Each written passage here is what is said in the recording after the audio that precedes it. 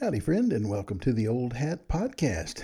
This is Old Hat in the evening, winding down. Got my house shoes on, even. Trying to figure out this new studio setup that I've got going. For instance, I just found out that I have the loudest air conditioning unit in captivity. It sings in the background, and so if it's on when I'm recording, you would hear every bit of it. Nobody. What are you listening to? Old Hat's air conditioner is not really what anybody wants to hear. So I had to get up and go turn it off, which means this is probably going to be a short little podcast because, it's going to get hot at some point. But we do have a cool front coming in this evening. I was just outside visiting with the neighbors and, been outside quite a bit this evening because it's already cooling off. It's windy and the temperature is dropping, which in Texas is always a blessing this time of year. We don't really believe that summer's over just because the calendar changes to be fall. We worry about it getting hot again, but so far it's been a very pleasant evening. Pretty happy about all that. And of course, since it was cooler out there, everybody in the neighborhood was outside walking their dogs or riding their scooters or running in our front door to get M&Ms from Grandmommy's closet. We got all kinds of grandchild bait in our closet. Cupcakes usually, Banana Twins, Oreos. M&Ms always win if they can find them, though. So if you want to keep your M&Ms, you got to hide them pretty good from my grandchildren because they love them. And then just as it got good and dark and they were headed back to their house, one of my neighbor's dogs came running by with all my neighbors behind it trying to catch it. So I sat down in the street thinking he might run up and see what I was doing sitting down there. He ran around me. He didn't come to me, but it slowed him down enough that enough people caught up with him. But sometimes that works. Really, if it's a dog you don't know, you ought to be bigger than they are. So you don't want to sit down for a dog you don't know. That's pretty good advice. You're always supposed to be bigger than they are, like they tell you up in bear country. If you come upon a bear, you want to stand up straight. You want to be bigger, not smaller. Well, that's what they tell me. I've never really run into a bear, so I haven't had to worry about that. Have you run into a bear? Never done that. I've run into a lot of things, alligators and wolves and wild hogs and all kinds of things, but never a bear. Even we have a bobcat that lives around here. I see every once in a while, but it's not hard to be bigger than a bobcat for me. Well, I just thought I'd come say hi and tell you, if I find myself telling a lot of people the same thing, I think I want to just tell everybody as much as I can so that everybody knows the same thing. Because I have found that if, one or two or three or nine people are having a similar problem, then probably a lot of us are. And so I've been having some issues, and I've been reading the same psalm, part of it, as I think about these problems, because I need a little encouragement from time to time. And especially when it seems like the bad guys are winning. Do you ever have that time where it just seems like that the bad people always win and they always get the good stuff and we don't? Well, there's a psalm about that in Psalm 37, and I thought I'd read you just part of it because that's what it talks about. And it says, it's Psalm 37 and David wrote it, which I just think he wrote cool stuff, but it says, "Do not fret because of evil men or be envious of those who do wrong. For like the grass, they will soon wither. Like green plants, they will soon die away." And that's true, but it's hard to remember when they're winning and you're losing, it seems like. Trust in the Lord and do good. That's some practical advice. Dwell in the land and enjoy safe pasture. Delight yourself in the Lord, and he will give you the desires of your heart. There's a lot more good stuff there if you want to go read Psalm 37. It's all pretty useful stuff, but I always like that part about God will give you the desires of your heart. But you have to know what you want. And people always say, "Oh, I know exactly what you want." And I always tell them, "No, you don't, because I've been behind you in line at the ice cream store, and they've got the same flavors of ice cream they've always had, but you never know what you want." You really have to think pretty hard about the desires of your heart sometimes. But I don't believe the bad guys are winning, and that psalm helps me remember that. They're not winning. They just seem to be today. It's a short-term thing. And I like remembering that. Maybe you do too. So there you go. That's encouraging to me. Maybe it is to you.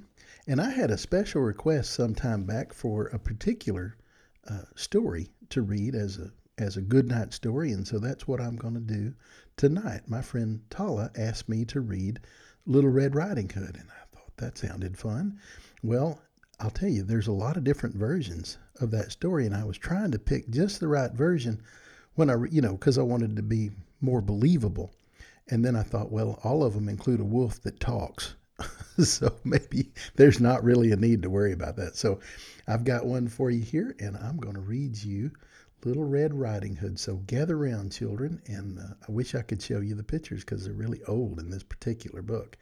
But this is the story of Little Red Riding Hood. There was once a sweet little maid who lived with her father and mother in a pretty little cottage at the edge of the village. At the further end of the woods was another pretty cottage, and in it lived her grandmother. Everybody loved this little girl. Her grandmother perhaps loved her most of all, and gave her a great many pretty things. Once she gave her a red cloak with a hood which she always wore, so people called her Little Red Riding Hood. One morning, Little Red Riding Hood's mother said, "Put on your things and go see your grandmother. She has been ill. Take along this basket for her. I have put in it eggs, butter, and cake, and other dainties." Now, I'm not entirely sure what a dainty is, but I'm thinking it's probably like cupcakes or Oreos or M&Ms, because that's what grandmommies have in their counters. So that may have been what it was. Maybe it was coffee. That would be good. I like coffee. I doubt there was any coffee in it, but you never know, there could have been. Anyway, it was a bright and sunny morning. Red Riding Hood was so happy that at first she wanted to dance through the wood.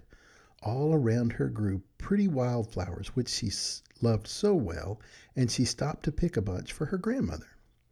Little Red Riding Hood wandered from her path and was stooping to pick a flower when from behind her a gruff voice said, "Good morning, Little Red Riding Hood."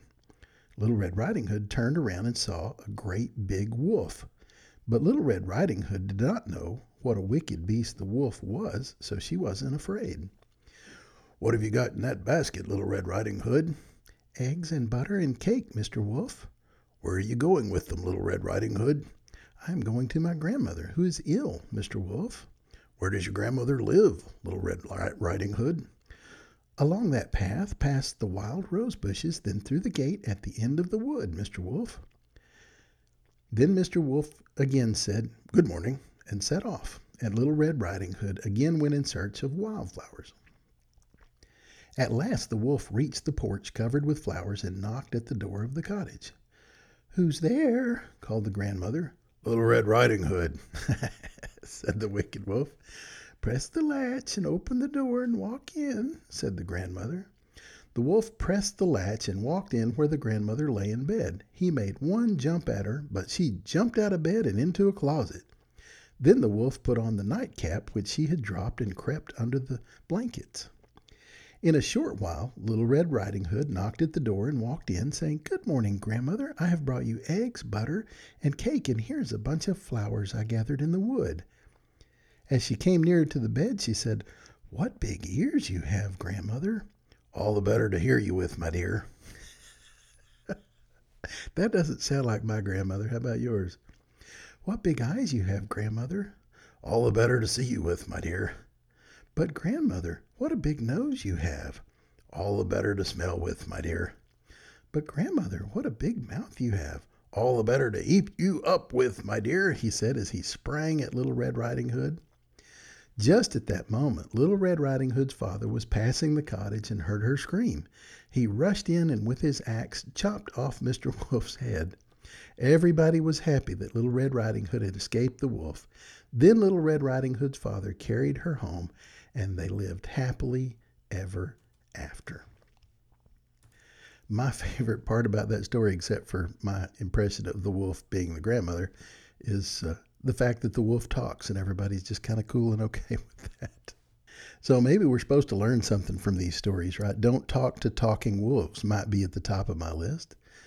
Watch where you're going. Don't tell strangers too much information about you and your family and where you're going. It's a pretty good idea. Maybe stay on the path. Although I have to say, taking pretty flowers to your grandmother's always a smart thing to do, isn't it? Well, since it's evening and I've got my house shoes on and it's bedtime or getting close to it, I thought I would close with a lullaby. I hope you don't mind. Babies never mind my singing, and so that's usually how I decide what to sing. And here's a song I like, and maybe you'll like it too. I'll hold you in my heart till I can hold you in my arms like you've never been held before. I'll think of you each day, and then I'll dream the night away till you are in my arms once more. The stars up in the sky know the reason why I feel so blue when I'm away from you.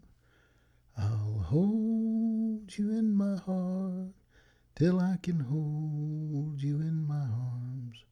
So, darling, please wait for me. Good night, friend. I hope you sleep well. I hope you have sweet dreams. I hope you wake up in the morning with a lot of energy, knowing that I really do believe the best is yet to come.